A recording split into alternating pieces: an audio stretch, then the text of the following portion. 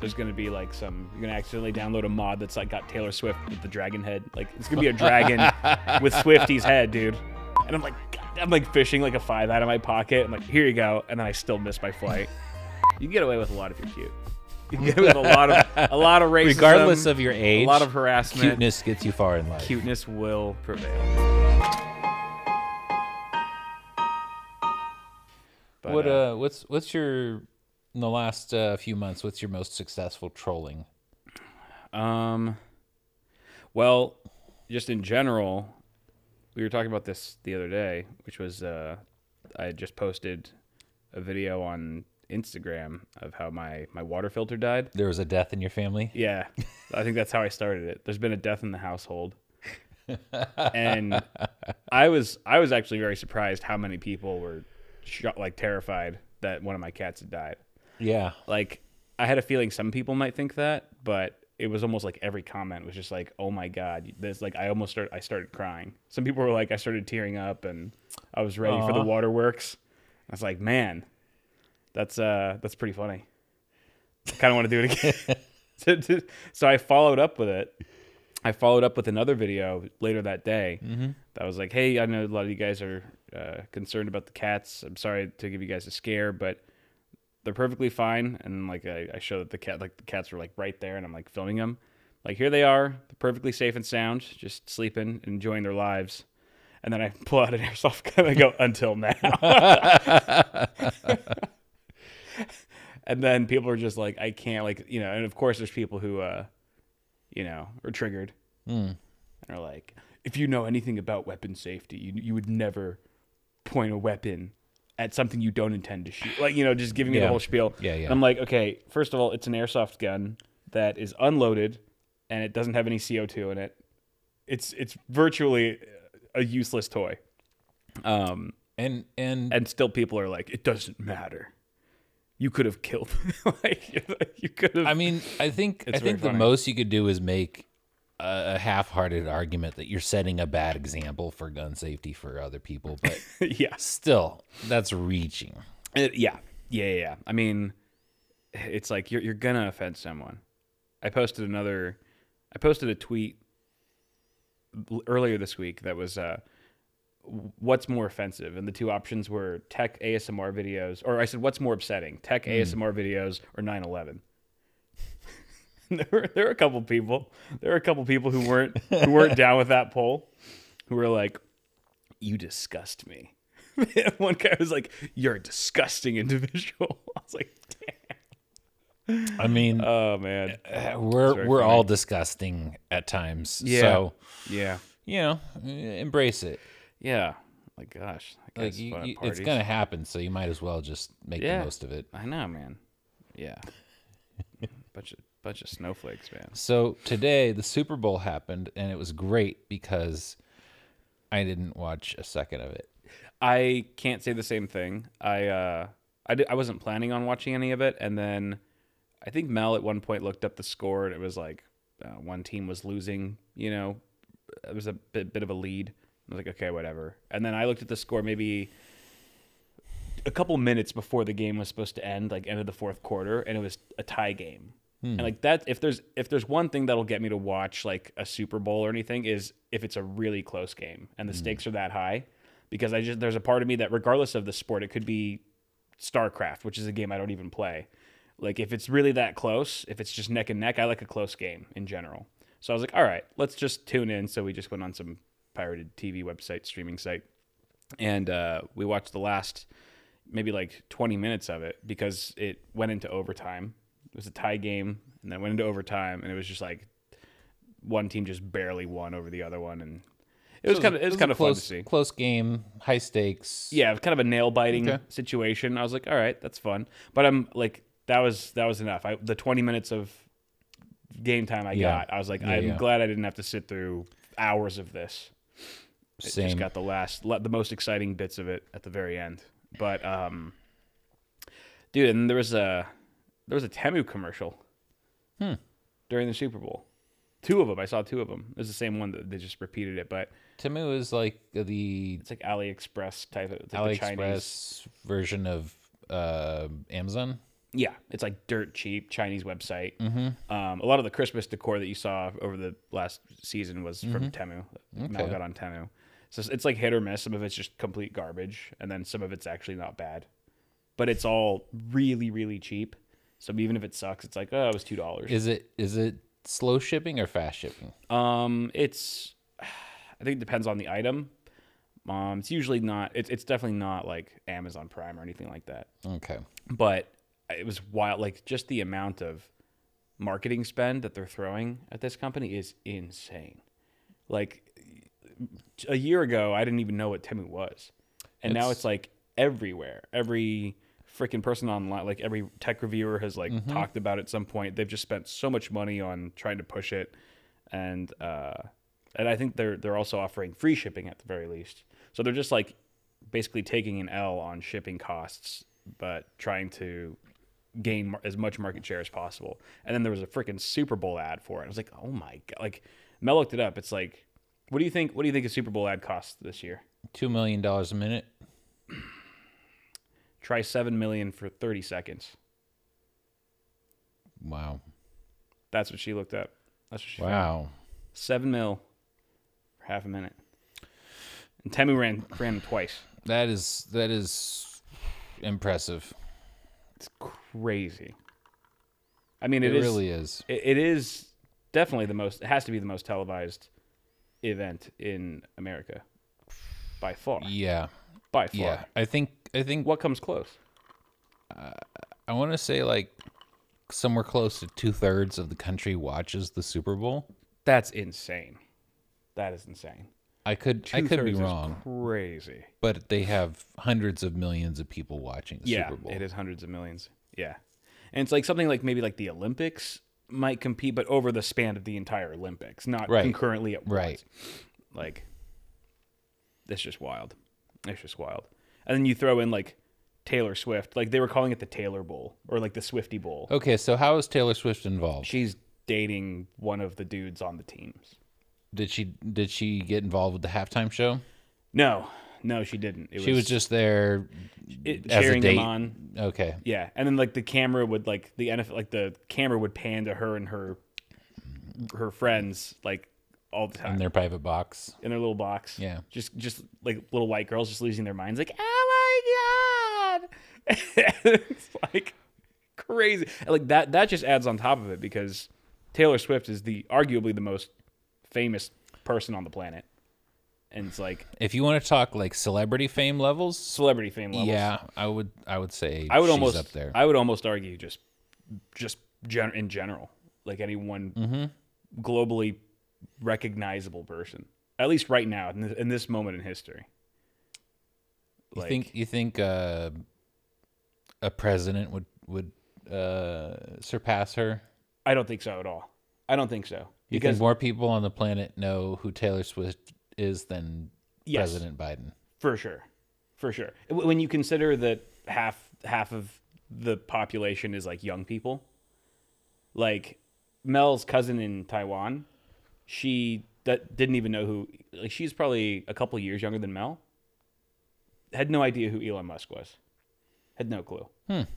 But guaranteed she knows who Taylor Swift is. But he's pretty damn good at getting his name out there. I would say Taylor Swift is more generationally known, like spans multiple generations. Whereas like a lot of presidents, like politicians in general, are more of like a specific either demographic or a specific generation. Like, or you're just really into politics.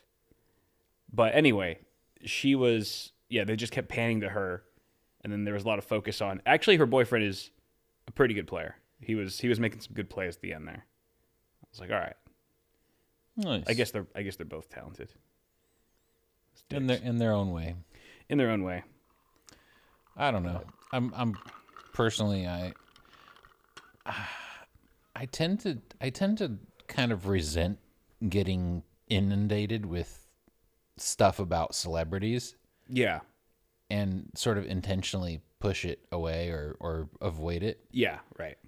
Taylor Swift has penetrated my defenses. and I'm a little upset with her and her PR team. Yeah, I mean it's kind of inevitable. She's like Thanos. She's like, I am inevitable. Like, it doesn't matter how much of a rock you want to live under, you will know my name. There will be a poster of me hanging up in your rock house, whether you like it or not. You can't escape. You can't escape it. You think we're reaching a new tier of celebrity culture, like an S tier has been created for in the last couple years. I think fame as a concept just continues to be like there's more and like that becomes a stronger and stronger currency. I think. Yeah. Like attention is like the number one currency right now in America. You're not wrong. I mean, social media is all about driving attention. And then if you have the potent combination of a celebrity who is drawing a lot of attention, then that's like a gold mine. Yeah. Yeah. I mean, it kind of is this, it's sort of symbiotic in a way. Like it's like, that's what every giant tech company wants is your attention. Mm-hmm. That's the number one currency for them. So it's like they're trying to reward creators and influencers to be on their platform and to try to attract as much attention to themselves as possible to keep eyeballs on their platform. It's crazy. My defense against all that is Skyrim. Skyrim, yeah. I just got back into Skyrim. I'd much rather give my attention to Skyrim. It's quite fulfilling. Yeah. And it does not expose me to any celebrity TMZ drama bullshit nonsense. Dude, just wait. There's going to be like you're going to accidentally domoad a mod that's like got Taylor Swift with the dragon head. Like it's going to be a dragon with Swifty's head, dude. I will take the modded Thomas the Thomas the Tank Engine. Replacing dragons. It's 2024. She's gonna be like, and now we got bad blood, and she's gonna be this giant dragon strumming a guitar, just breathing fire down your throat. Yeah, it's here, dude. Miss me with that. It's the new age.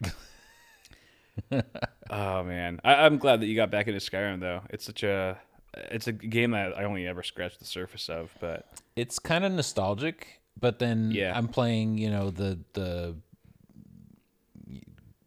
super everything included remastered edition. So there's a lot more content, and that's cool.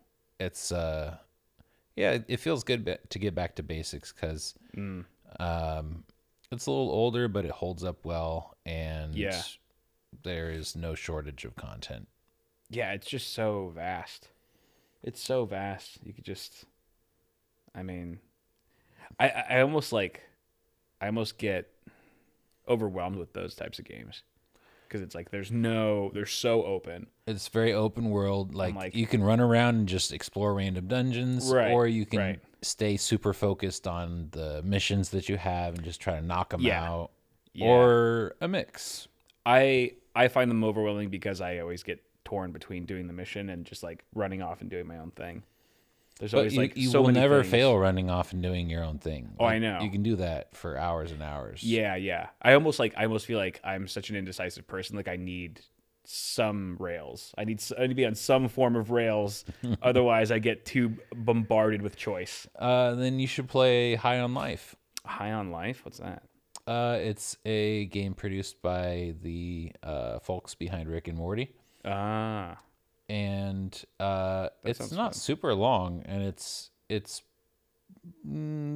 pretty decently on rails, but it's a lot of fun. And it's gotta be a humorous. funny game if it's by those guys. Mm-hmm. Nice. And it had one of the like final bosses was voiced by James Urbaniak. I hope I pronounced his name right. Who's that? He's the guy who voiced Dr. Venture in the Venture Brothers. Nice. And I was fighting him, and I was like, this I know this voice actor. Like this voice is super familiar, and it was making me crazy because I couldn't think of who it was. And then I was like, oh, it's Dr. Venture. that same voice actor, and I was like, Nice. yeah. And then I went down a rabbit hole of like, I want to watch, more stuff with him in it. Yeah. Unfortunately, he doesn't have a lot of things out there where it's not just him, being in one episode of a TV show or something. Right. But I'm gonna keep looking into it. Yeah. Find something substantial. I remember my mind was blown years ago when I realized that Mark Hamill had done the voice of the Joker in the Batman animated series. Oh. I didn't know that. Like when I was a kid. Yeah. I'd watch that show every day after school and stuff. And I always knew who Mark Hamill was. I just never realized until way later that he was the voice of the Joker the whole time. He is a very prolific voice actor, and he's freaking amazing at it. Yeah. Yeah, it's insane because you would never even put the two together. A lot of them you're like, oh yeah, I can see it. When you figure out who's voicing someone, you're like, yeah. But he's just very talented. He's sort of like the Gary Oldman of voice acting. Yeah. Because Gary Oldman has all these different characters, and sometimes you'll watch a movie with him in it and never even realize it was him. Exactly. Because he's just so... He's a shapeshifter. He is, yeah. He's very much a shapeshifter. He's the opposite of like fucking Bruce Willis. He's the polar. He's the antithesis of Bruce Willis is just Bruce Willis. Yeah, dude. No getting around He's the same, or like Keanu Reeves. They're the same in every movie. Gary Oldman is like... Gary Oldman is he's a cannot chameleon. be the same. He is. And he crushes it, but he crushes everything. He crushes every role he gets. Shout out to The Fifth Element. If you have not watched that movie, I request humbly that you indulge yourself and watch The Fifth Element, because that is my favorite. One of my favorite sci-fi movies in general, and it's got Bruce Willis and Gary Oldman. Yeah. It took me so long, like another thing, to realize that Gary Oldman was like, because I had mostly known him from Fifth Element, and then didn't like you were just saying, I had no idea he was in The Dark Knight when I first watched it. Yeah, no, he was Gordon. The police commissioner. Yeah, right. I was like, oh my god, he just looks so different. Yeah, he's done a lot of roles. Yeah, you've watched and you've never even realized it was Gary Oldman. Yeah, yeah, dude, that's I got mad respect for him. That guy's the goat.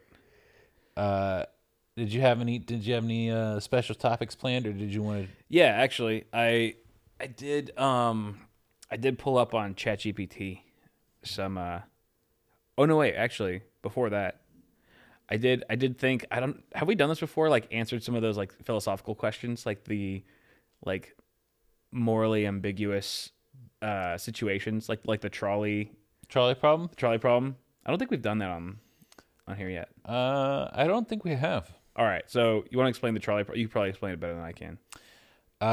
Okay, so trolley problem is you are standing at a switch. There's a trolley coming down the tracks, and there's a fork. So the switch controls which of the two ways the trolley will go. And the moral dilemma is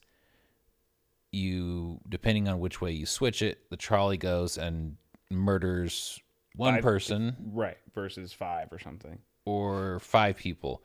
And I forget if it's got the added complexity of the one person is like old and then the 5 people are like young, or vice versa. I forget the details of it. I think there's a few different versions.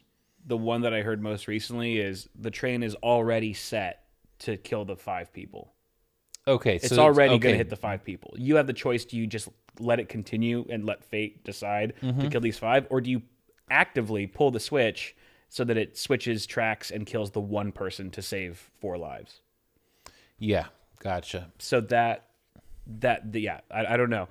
Do you have you ever thought of that? What you would do in that situation? A little bit. I would say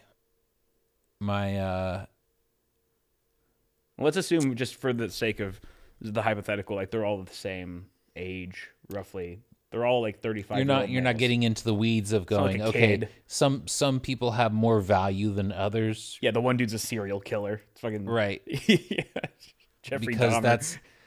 that's a whole other can of worms where you're like, well, Yeah. how do you assign value to a human life? Right, exactly. How do you rank them? I would. So by inaction, you allow 5 people to die. By action, you basically choose to kill one person but save 5 people. Right. If I had to make that choice, I would probably kill the one person to save the 5 people. Yeah, same. I mean, it's not it's like the Kobayashi Maru of philosophical scenarios. What's that? The Kobayashi Maru is from Star Trek. It's a of course. It's a battle simulation that's designed for you to never be able to win. But it's still a valuable test of how you perform when you're against unbeatable odds. It's a lose-lose. But it's meant to spark innovation and make people go, well, maybe I can break the rules and try something different. Right, I see. But ultimately, most people are just like, they fail every time. Like because it's built to be unwinnable. Right. It kind of forces you to think outside the box. That's the idea, yeah. I see. Yeah, I don't know if there's any way to think outside the box in this scenario. It's like you can't like hijack the train and stop it. You don't have superpowers. We can just grab the trolley and throw it. Yeah. You don't have like a brick of C4 that you can just blow it up before it hits anyone. And you just end up killing everyone on the train. But I would do the same thing. I'd probably just I would actively kill the one person because I feel like there's less lives affected. I feel like there's less of an impact. So then the trolley problem is tangentially related to a more modern problem, which is if you have a self-driving car and it's put in a situation where it can either hit and kill a pedestrian or swerve off and crash and potentially injure or kill like the occupants of the car, like 4 people maybe. Okay. How do you program that machine to make that decision? And who's responsible? Is it the programmer? Is it the machine making the decision? Well, I mean, ultimately it's the programmer because the machine isn't actively consciously making a decision. The programmer is forcing it to act a certain way. Depends unless it's a black box AI where there's no programming it to do a specific just thing. An algorithm. You can encourage it towards certain directions, but it will actually end up making its own decision. But even then, you can't really. I don't know if you can blame a machine. No, but you can. Let's say you're driving yourself. You're in a self-driving car. You can change the settings. Yeah. And say prioritize the safety of the occupants, right. Or prioritize the safety of others. Yeah.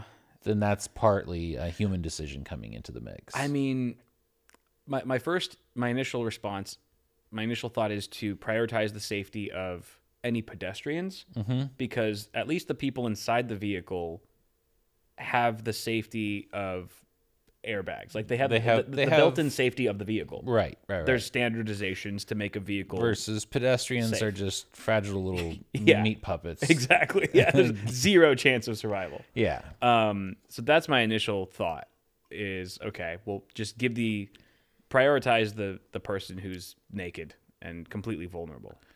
Prioritize their safety.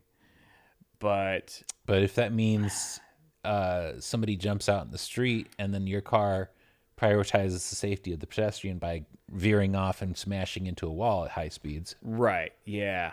Then that's a thing. All right. Then you got to like teach the car, if it's a crazy person, if it's a homeless dude who's on meth, then kill him. But so a homeless dude on meth is much less valuable than Taylor Swift? I mean, by society standards, probably, but I don't know about by philosophically. Standards. I mean, if you're on crack and you're jumping out in front of traffic, I think that could be applied to anyone, including Taylor Swift. If Taylor Swift was on crack and jumped out in front of traffic, that's still on her. That's basically, yeah. They're you know, they're trending towards death at a rapid rate.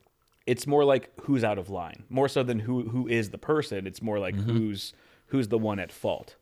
Yeah. Well, good luck programming that into a self-driving car. Yeah, easier said than done. Yeah, I'm not going to touch that shit. That's why I don't run Tesla. But I don't even, that would be insane though if there was like a switch that like you could just be like, prioritize my life over anyone around me. You know, just tell the car. That's a thing that we'll have to face in the future. Yeah. I mean, I definitely would prioritize myself for sure. I don't think there's anything inherently wrong with being selfish when it comes to your own safety. Right. Or you could just, drive the car yourself and then be responsible. Yeah. For your safety and that of others, which is where we're currently at. But then again, it's like, but you could crash. You could crash and kill someone.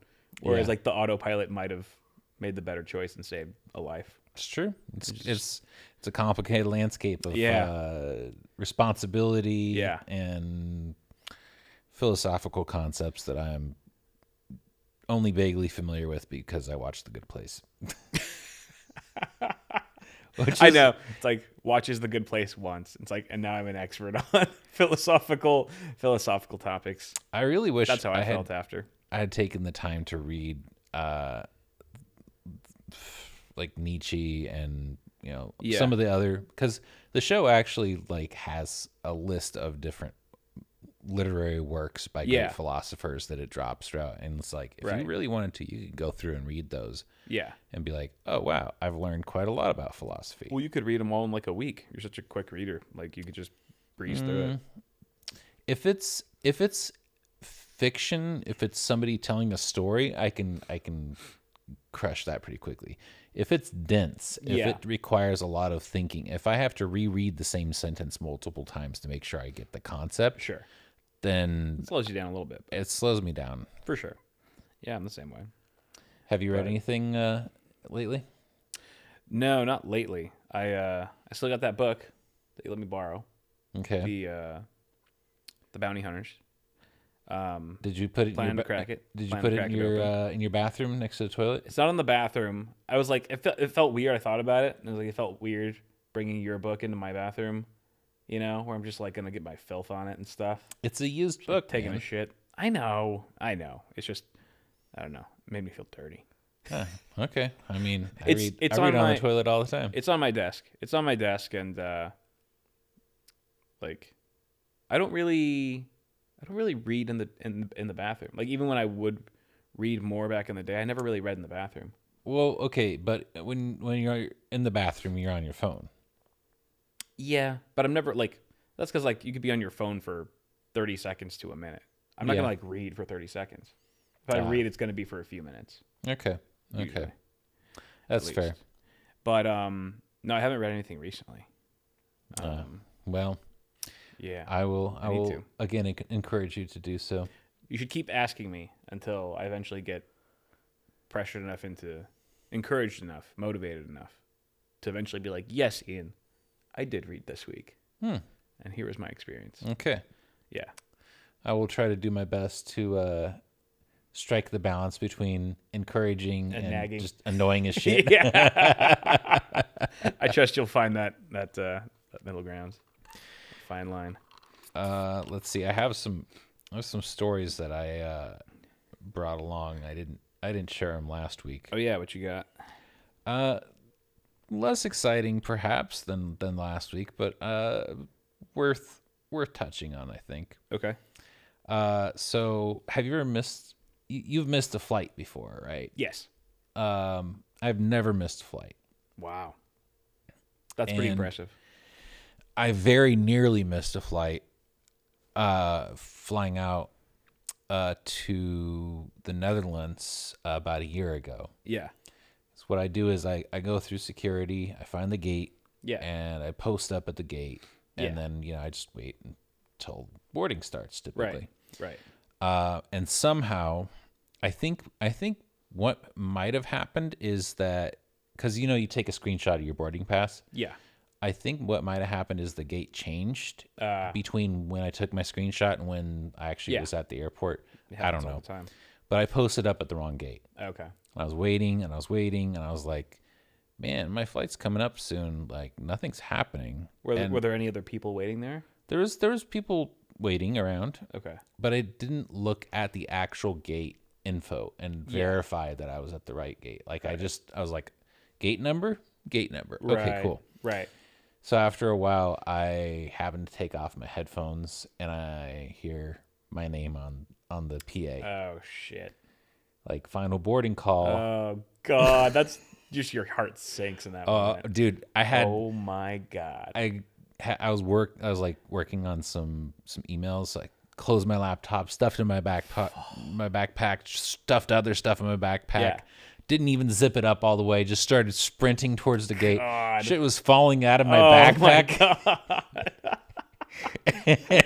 Like, and I had to stop and like collect it and just try to stuff it back in there. Yeah.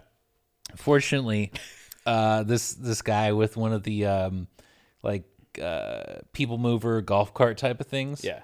Was coming along. He saw me in a state of panic. Yeah. And disarray, and he was like, "What's your gate?" I'm like, 25, and he's like, "Grab your shit, hop on, we'll get you there."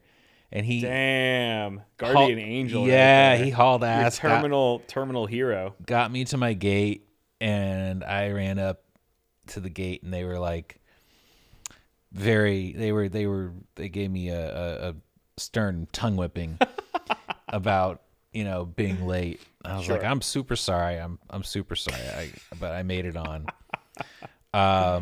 Oh man. And then one time in Atlanta, I was dicking around and I didn't take into account how long the tram ride is from one side of the airport to the other. Yeah. So I spent too much time in the airport lounge. And then last minute, I thought I had time, but I didn't. Yeah. I got on the tram and it was just like super slow going to where I needed to be. Ran up to the gate. They had already closed the doors.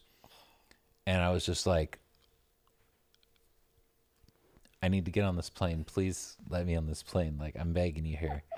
And there was a pilot who was going to board the plane. I think they were just flying jump seat.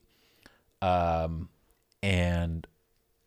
I was like, and I could hear them on the radio, like, "Oh, we're going to open up the jetway for so-and-so." just let me follow him in there. And I was like, well, you're gonna open it up anyway to let this person on. Like, can I just piggyback with them, like tag along? Because otherwise, you're letting somebody on, and I'm just standing here, and you're telling me I can't go on. Right, exactly.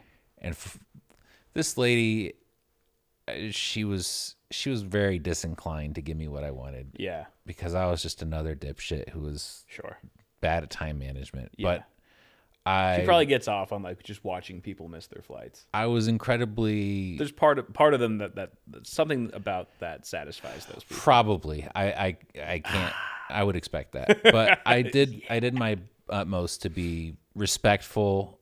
Yeah. And not like angry or entitled or okay, I was probably a little bit entitled.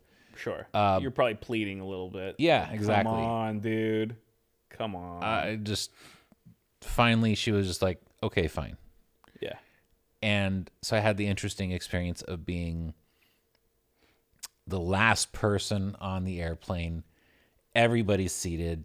They're buckled in. I run down the aisle. I find a spot to throw my carry-on. Yeah. Close it. Find my seat. Sit down.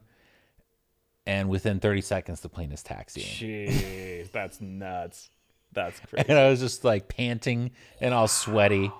And oh man, I don't know. I don't remember if I got like dirty looks coming in or if people were just like whatever. But yeah, right.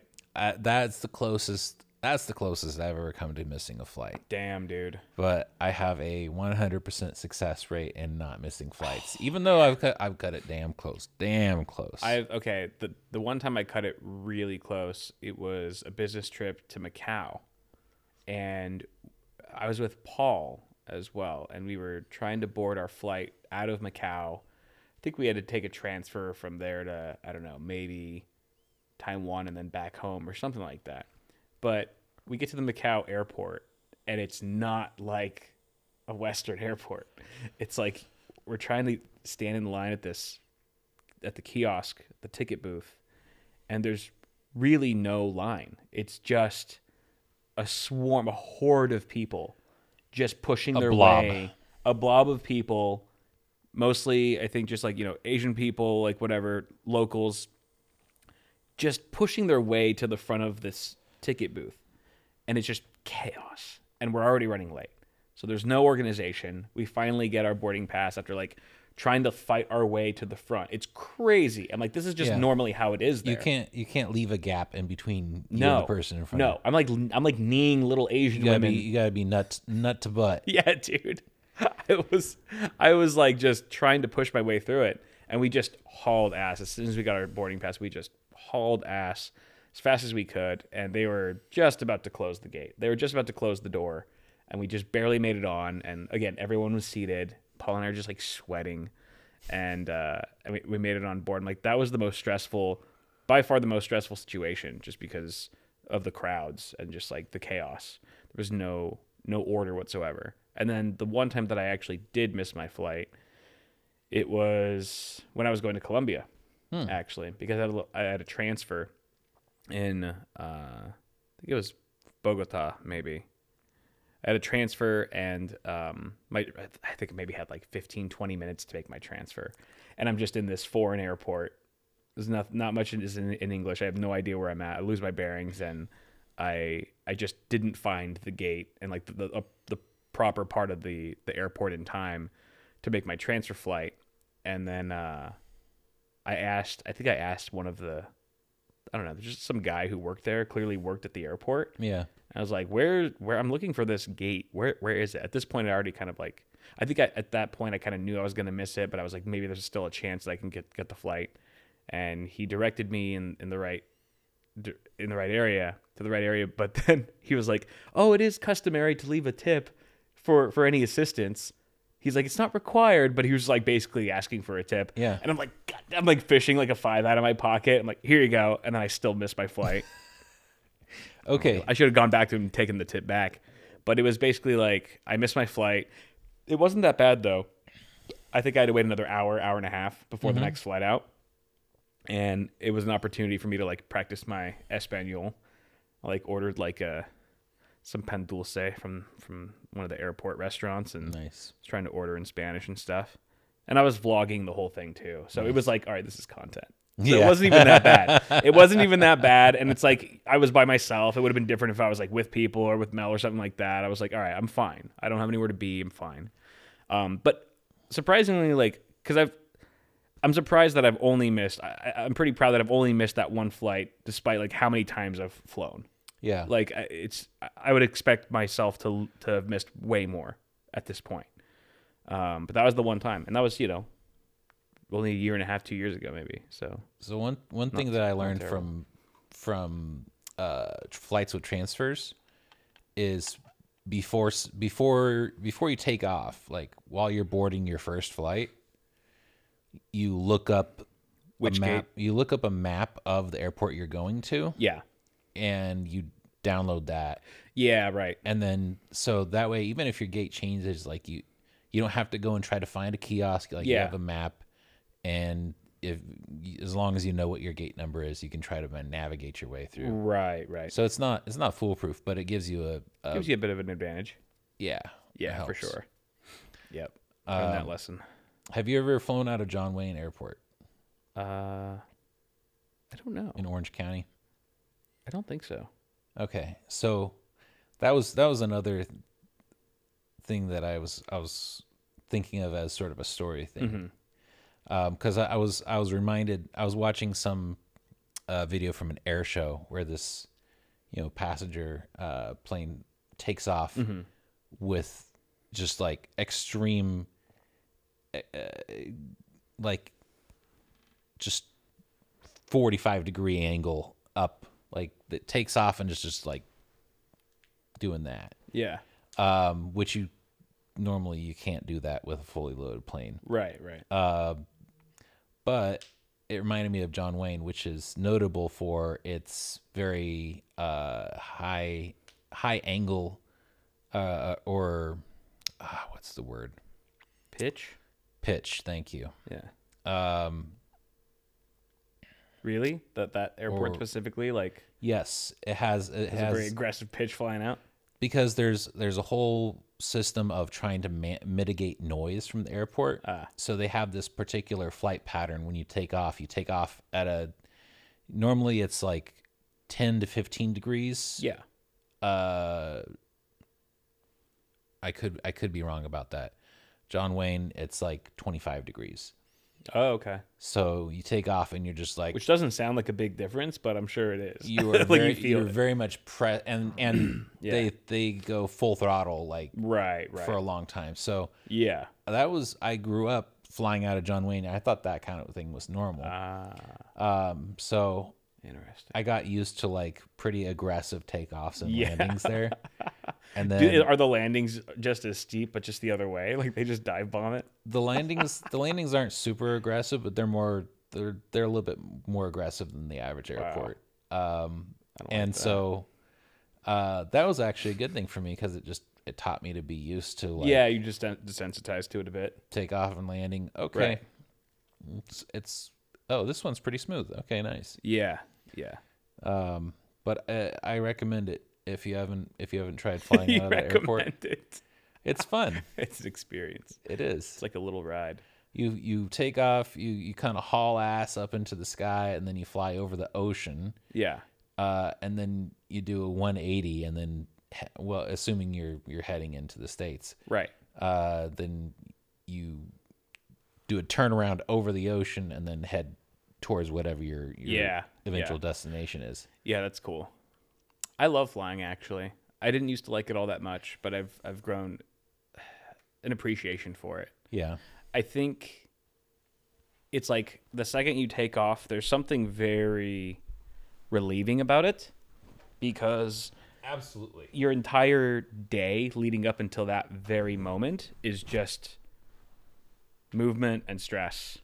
And go. From the time you wake up, it's like it's travel day. Yes. You wake up and it's just constant motion and things you have to do and get your phone out and take your shoes off and TSA and all this shit. And then the second you take off, you're like, I made it. I can finally exhale. Yes. It's the first exhale of the day. Yeah, I 100% agree. Yeah, it's very nice. Because the whole process of travel is stress. Mm-hmm. And then the objective, once you've achieved your objective of getting on the plane and that plane is taking off, you're good. You can relax. Yeah, man. And that's a satisfying feeling. It is. And then you start to finally get excited for the trip ahead. You know, you're like, you get to start thinking about it. Yeah. You never wake up like, oh, I'm so excited to go to Hawaii today or wherever. Yeah. You're just like, okay, I have to get to the airport by such and such o'clock. Right. I have to pack my fucking charger. Don't forget the charger. Don't forget the charger. Exactly. What time do I have to call the Uber to get there by this time? And then like you're just doing all this mental. You can definitely reduce the stress by trying to plan stuff out as much as possible. Like make sure you're completely packed. Like if I have a substantial trip, I'll pack like a week early. Yeah. And then I'll repack like I'll review what I have and I'll go, okay, I don't need this, but I forgot this, and this. So let me make sure like, the day before, I'll just kind of like dial it in. Yeah. Yeah. I usually make a checklist. I always make a checklist for a big trip. And, although for Vegas this year, I forgot pants. So, well, some things are it's just easy so to obvious. take pants for granted. Yeah. It's not something that you would ever put on a list, for a trip. Like bring pants. Like you never put like bring underwear. Like you just assume that you already know. It's like things that you wouldn't think to forget. Like it's just so obvious. But that was the one time I forgot a very obvious item because I was so distracted by all the other little random like tech and equipment and film gear and editing stuff and PCs, like monitors that I had to bring. I forgot the most basic fundamental items. But here's the thing: pants aren't critical. They're important, but they're not mission critical. Like, you wore shorts. Yeah, they got you where you needed to go. Barely. And you were in. Then you had a chance to buy pants if you wanted to. Yeah. Right. So they got you through. They did. Just barely. Barely made dress code for some of those dinners. You didn't buy pants? I did eventually. Okay. I did when Mel got there, like at the end of the week. But yeah, dude, traveling's fun. We just booked our trip. Mel and I booked our trip to Nashville today, and then nice. We also did some booking for Taiwan and Japan. Oh, snap. Yeah, in June. All right. And I hear that you might be joining, possibly. I am quite interested. Yeah, man. It's better to buy tickets sooner than before they really skyrocket in price. Definitely. Yeah. I'm gonna have to keep working on my planning for that. I have a good baseline set up, but I want to get it dialed in. I'll remind you. I told Mel that. I was like, Ian might come to Taiwan around the same time we are. And she was like, really? She's like, I'm excited for him. I was like, yeah. Yeah, it's going to be awesome to just witness you experiencing Taiwan for the first time. Totally. Like, so fun. Like getting to introduce somebody to a thing or a place that you're passionate about and you think is awesome. Yeah. It's super satisfying. It is. It's like the first time I witnessed Mel watch Pulp Fiction. That was a cool experience. Definitely. Because it almost reawakens that initial love that you had for it. You know, that initial like reaction that you had to it. Right. You get to see your own reaction. You know, you live vicariously through them. You get to re-experience it for the first time. Exactly. Like, you know, if I had kids, I would be so stoked to have them watch the original Star Wars. Yeah. Yeah, definitely. Yep. Even though they probably watch it through like a contact lens or some implant in they're going to watch it on a VHS like God intended. Yeah, there you go. The original. None of that like CGI edited shit. Exactly. None of those 12-second no. That's what I grew up on, man. Mm-hmm. That's the version of Star Wars that's the true version in my opinion. Yeah, dude. Do they have a Star Wars play? I feel like there should be a Star Wars like Broadway or something. I think that'd be sick. I'm surprised that they don't have like Star Wars on Ice. Because Disney owns the Star Wars IP. They do. You mean like at Disney World or like Disneyland? Like, well, okay, Disney on Ice is like... Oh, they have Disney on Ice. But isn't that... That's like princesses and... That's at their amusement parks, though, isn't it? I don't know where it is. I don't know if that's... I feel like that's an amusement park type attraction. But maybe it's not. Maybe it's outside of that. But I feel like Star Wars is a shoo-in. It's like it's a no-brainer. It's such a cash grab. It's like it would do well if you did like a Star Wars musical or a Star Wars Broadway. Like adaptation for stage. Yeah. I think that would be really challenging, but I would be interested to see what came out of it. And I think it would be really unique because I don't think I've ever even heard of like a sci-fi Broadway play. Sci-fi tends to I don't think it lends itself well to the stage because it's such it's dynamic. It has so many different environments. It has so many different special effects. But have you been to like a modern Broadway? Like it's crazy the shit that they do. Like the set design. Mm-hmm. It's just like it's crazy how they can just transform from scene to scene. Yeah. You're just like blown away. Like, oh my God. Like, and they set it up in, within seconds between. It's like they have it's Formula really One pit crew, but their job is changing the set. Really? Yeah. I'd love to like watch one of those behind the scenes videos of like what's happening behind the curtains, for those 15 seconds with just like 50 people just moving, knowing exactly what they need to do and just setting up this entire new set. I think they could do it. I think they could pull it off. There's a pretty good video on YouTube I saw that was this shot that is like a single take and it's for film and it's kind of circling around a room. I've seen that We're okay with they're moving the couches. Yeah. Yeah, dude, that's unbelievable. That's so like on a small scale what I have to imagine the Broadway stuff is like. Absolutely. Yeah, I was thinking of that video when I was talking about that. I was thinking of that exact video. Because it's impressive. It is. And just the fact that like everything that's happening is just inches outside of what the camera is seeing. Yes, everything is is like everybody is staying out of frame. Yeah. They know exactly where the field of vision of the camera is, and they're just like scampering around it. Yeah. Oh god, they must have rehearsed that a bunch. It's almost like watching a single organism, you know, because everything's just so in sync. Yeah. It's almost just like this single thing, you know? It's so fluid. It's amazing. I really would love to go and see like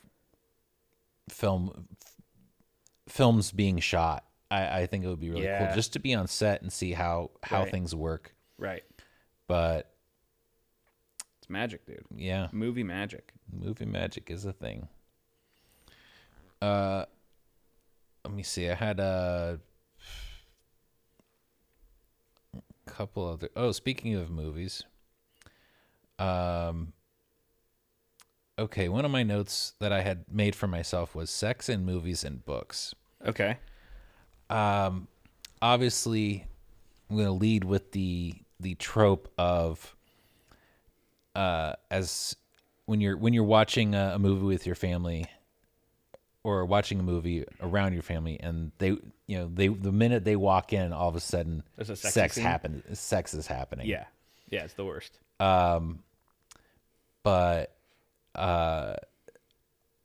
it's but if you're just watching it yourself, do you ever go, okay, like for me, especially if I'm watching a TV show, I'm just like not that interested in watching. I'm just like, this is not the really sex part. Yeah. Oh yeah.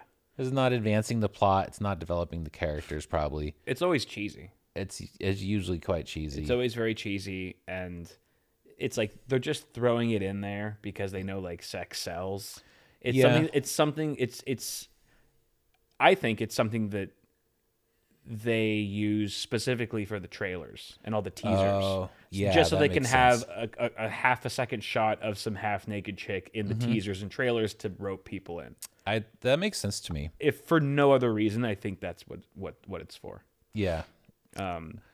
Books on the other hand, I would say you vibe with the book sex. You're down with the book sex. Well, there's maybe it doesn't feel as it's a different vibe because I'm responsible for interpreting what the person writes. Some writers are hilariously bad at sex scenes. In fact, I think there's I want to say it's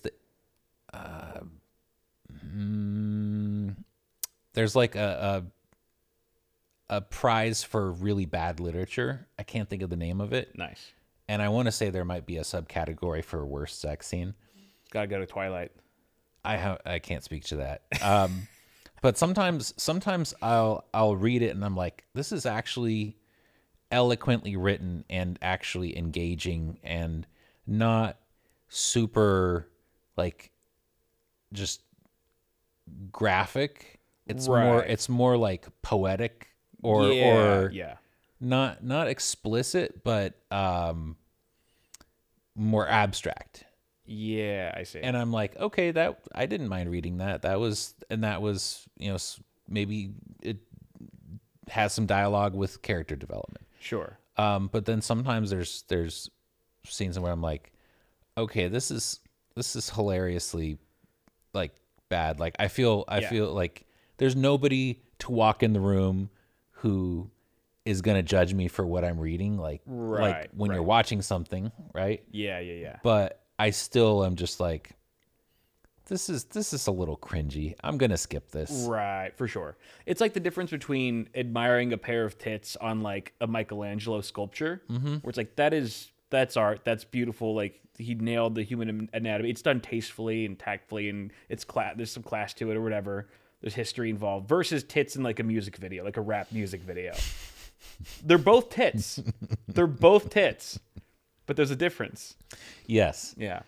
And especially writers who are just like, they have to take the male protagonist and just have them be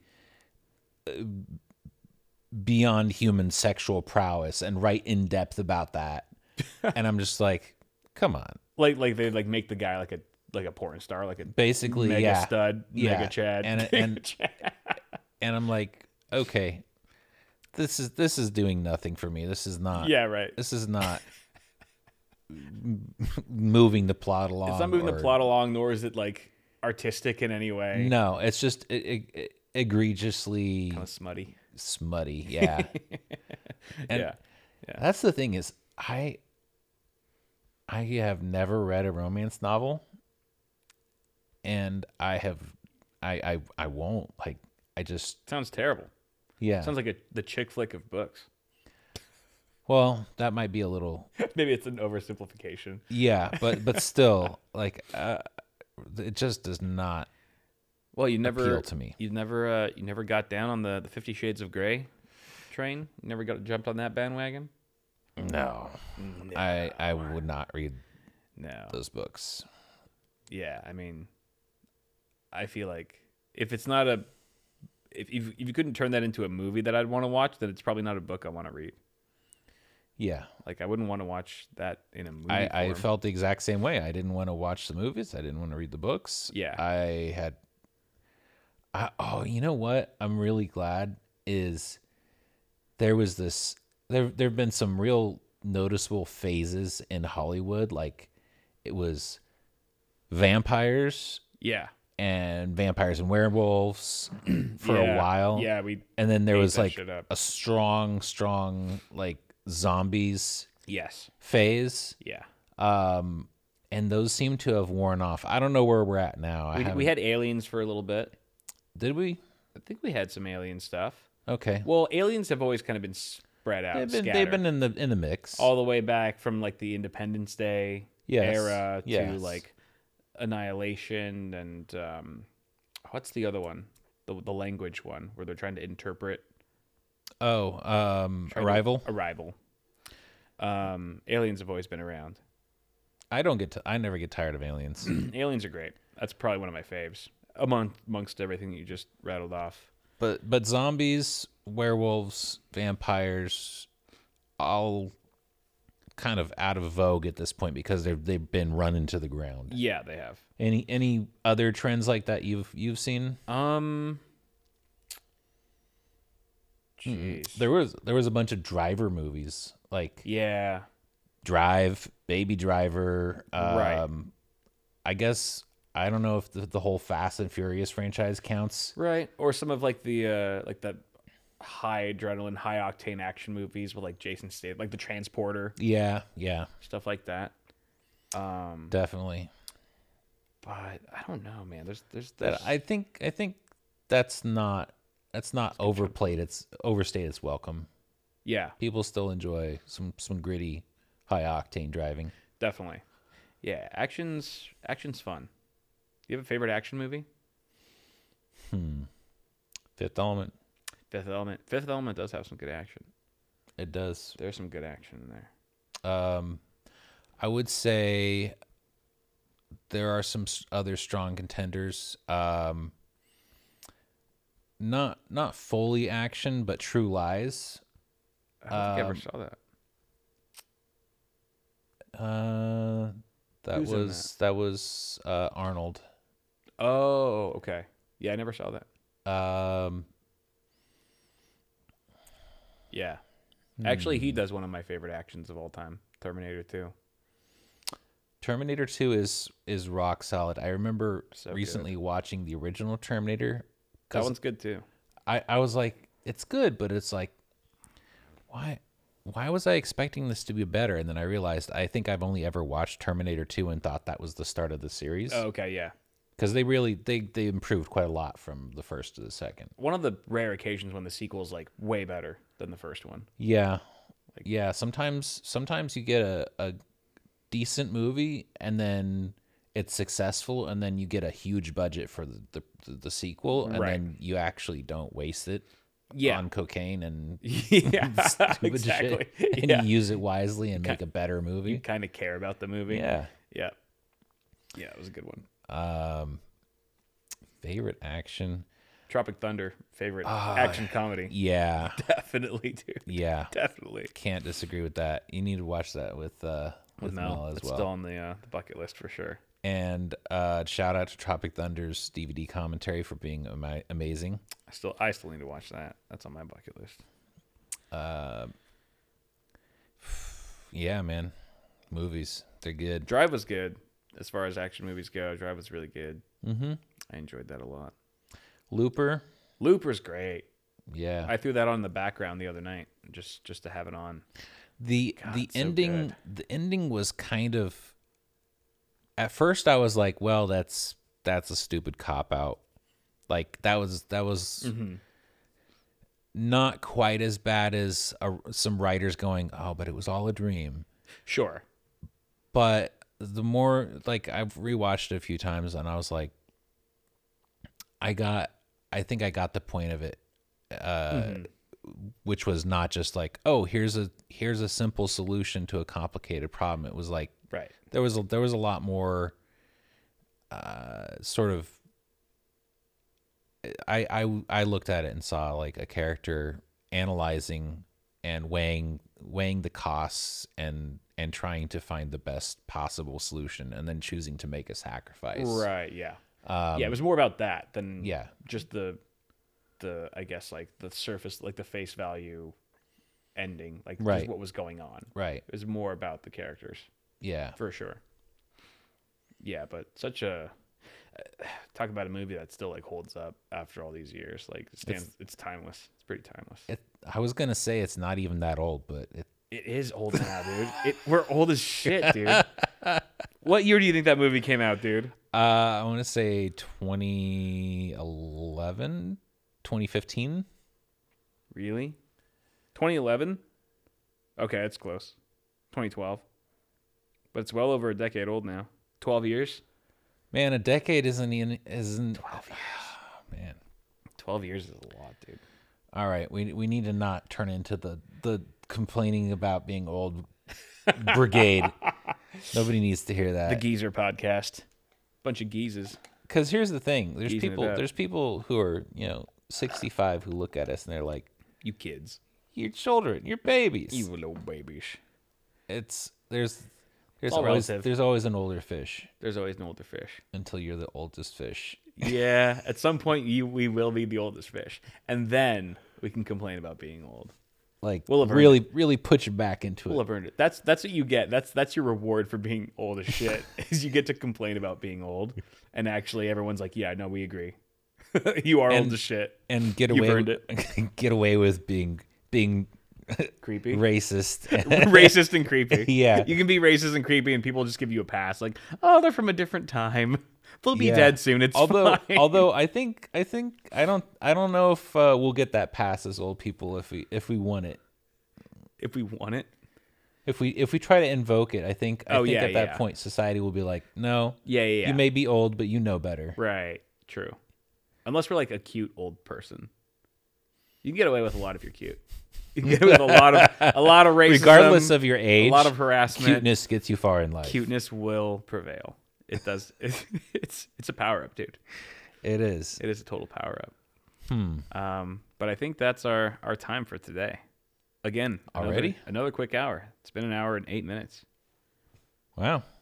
We're just having too much fun. Well then, thank you for tuning in to a very special Super Bowl Day edition of Super Special. Yeah. We appreciate your eyeballs and ears. Indeed. And we hope to please them. Let us know what you like. Let us know what you're into. What we want to hear your constructive criticism. Yeah. Or just, hate mail. We'll take that too. We love hate mail. But yeah, interact, jump on the Discord, and comment and all that good stuff. Yep. Make sure to rate us on your podcast platform of choice. We are available everywhere. And thank you guys for watching. We'll see you next week. Later.